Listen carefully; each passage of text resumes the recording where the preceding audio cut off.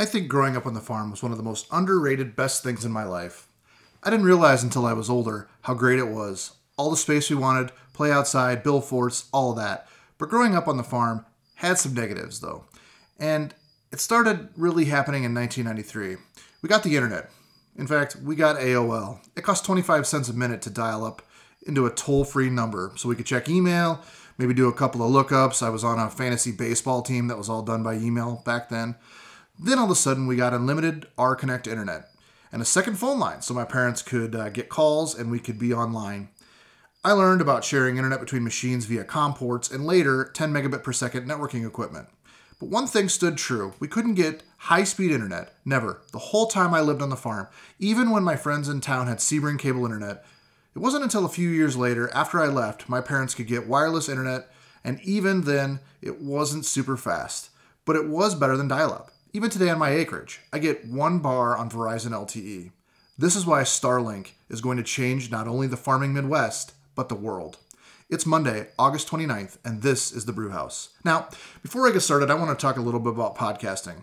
So, if any of my listeners are interested in getting started, I have some advice. I went to Guitar Center yesterday to see what I could do to better mix 2 mics together, only to find out using a regular mixer is not that easy. You have to use XLR mics and an XLR mixer. So I would let everyone know that while the Yeti mic is a cool mic, stick to the XLR equipment. You'll spend about $100 more after you get the mixer, but the mics are the same price.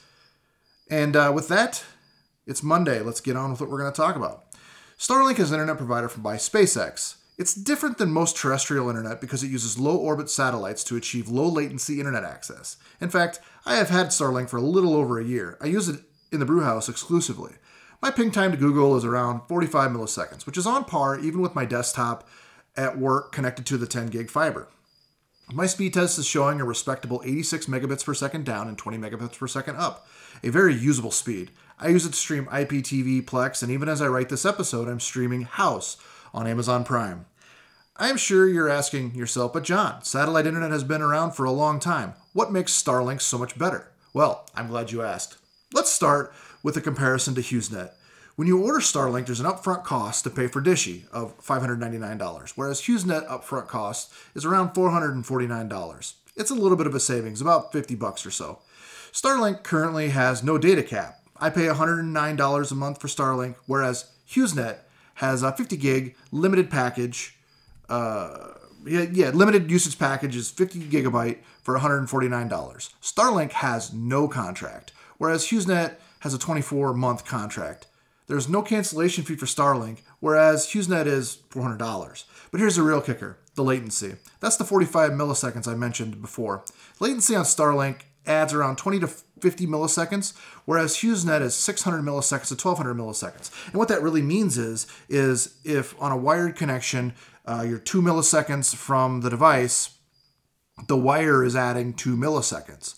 So Starlink essentially is a wire to space and back down is 20 milliseconds, and HughesNet is 600 milliseconds. So you still have the latency from wherever Starlink is or HughesNet is to the provider or to Google or whatever. So it'll just be 600 extra milliseconds. So over HughesNet, real-time applications will not work well. HughesNet gets around 25 megabits per second download speed, not bad, and it's limited to 3 megabits per second uplink. Ugh. Which is better than in the past where you had to have a dial-up modem to send the request and then the response would actually come back through the satellite. It was truly a one-way satellite, just like how you watch cable TV where you tune into the channel and the dish comes one way. You can't send the message back to the dish. It used to be just one way. So you'd dial up, send the request. It would go terrestrial to HughesNet. They'd send the request and then your response would come back through the dish. Which, I get it, back in the time, that was good and that was very important to where we are and to help people get higher speed internet. Back a while ago, I used to have Dish Network. I opted to buy everything on eBay, including a dish, a couple of Joeys, etc. I decided to install it myself as I've always been interested in satellites and space. And a bunch of cool apps were out there for the phone to track the satellites in space, so aiming the dish was less complicated, not uncomplicated. And still, it took me, a non-professional, a few hours to get it right. Up and down the roof to go look at the box, finally calling my wife on the phone. and asking her, does it have signal now? And even then, I was not ever able to hit all 3 satellites at once. I got the original dishy, the round. The dishy is what they call the Starlink dish, and the original one was big and round.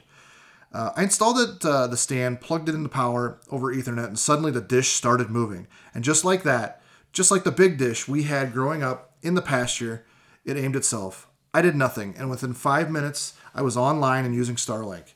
It was a sight to see, which means you can install it yourself, whereas HughesNet requires a professional to install it.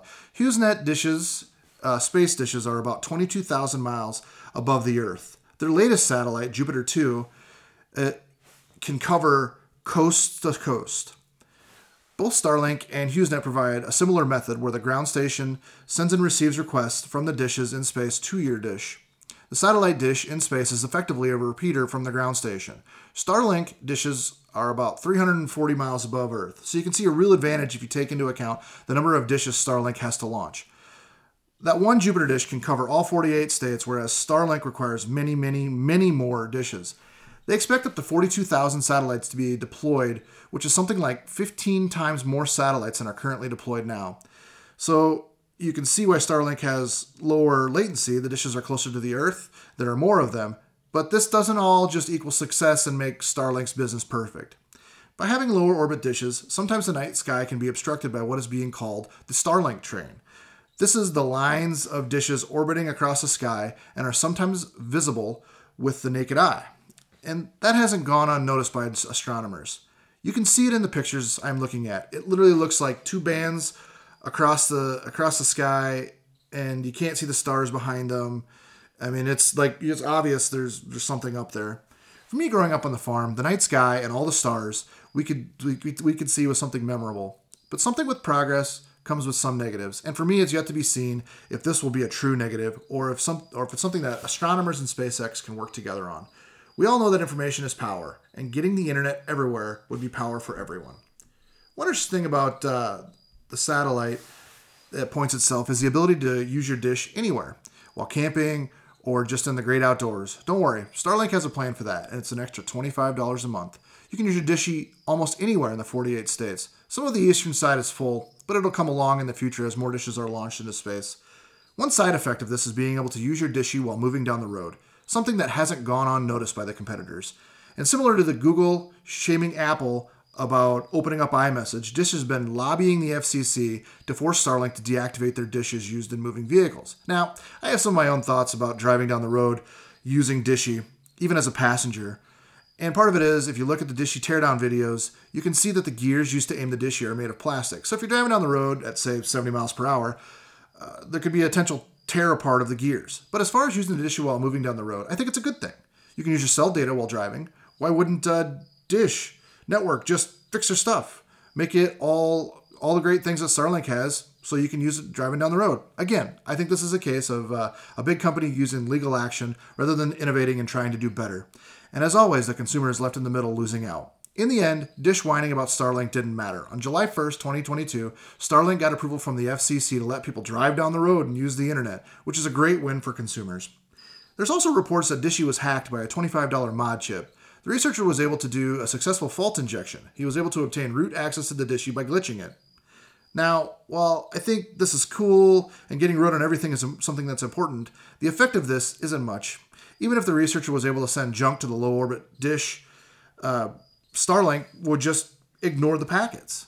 Similar to how cell phones work, the base station is designed to throw junk away. What I find the most interesting about this was Starlink's response. While some companies would sue for silence, SpaceX said, "Bring on the bugs," and describes the hack as technically impressive. Any businesses that encourage finding and disclosing bugs is tops in my book. As you can see, I may be a little biased towards Starlink, but if Starlink performed like the other dishes that are on the market, I would have the same criticism for them. In the same way, if Starlink does make a plan more expensive by putting bandwidth cap or something like that on it, I would be equally harsh on them. But I would encourage anyone on the fence to give Starlink a test. If you're going to hook it up, it's about $700 for the initial dish and the first month of service. But with that, I'll leave you here for today. Enjoy your Monday. This has been The Brew House.